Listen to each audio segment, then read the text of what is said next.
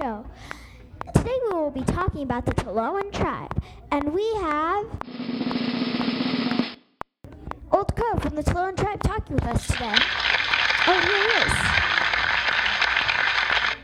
Hello, I am so happy to be here. Oh, tell us a little bit about the Toloan tribe. Coincidentally, right now I'm making a traditional Toloan dish. It is smoked salmon with seaweed on top to keep fresh. The actual Toloans hunted salmon in the fall, when salmon traveled up the Smith River to lay eggs. Did the Toloans live near the Smith River? The Toloan tribe was located next to the Smith River and Rouge River Valley. They wore aprons tied round their waist, and in the winter they wore deerskin as shawls. They lived in simple square houses made out of fallen logs split open with deer antlers. That's really cool. Yeah, and what's even more amazing is that they celebrated Natosh, or in English, the feather dance. Wow.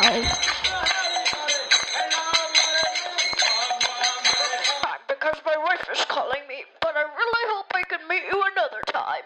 It's really nice hosting you. The crowd loved it. Thank you. Bye. Well, my time is up too, but remember, listen for more episodes by Callie's Best Native American Talk Show. Bye. Bye.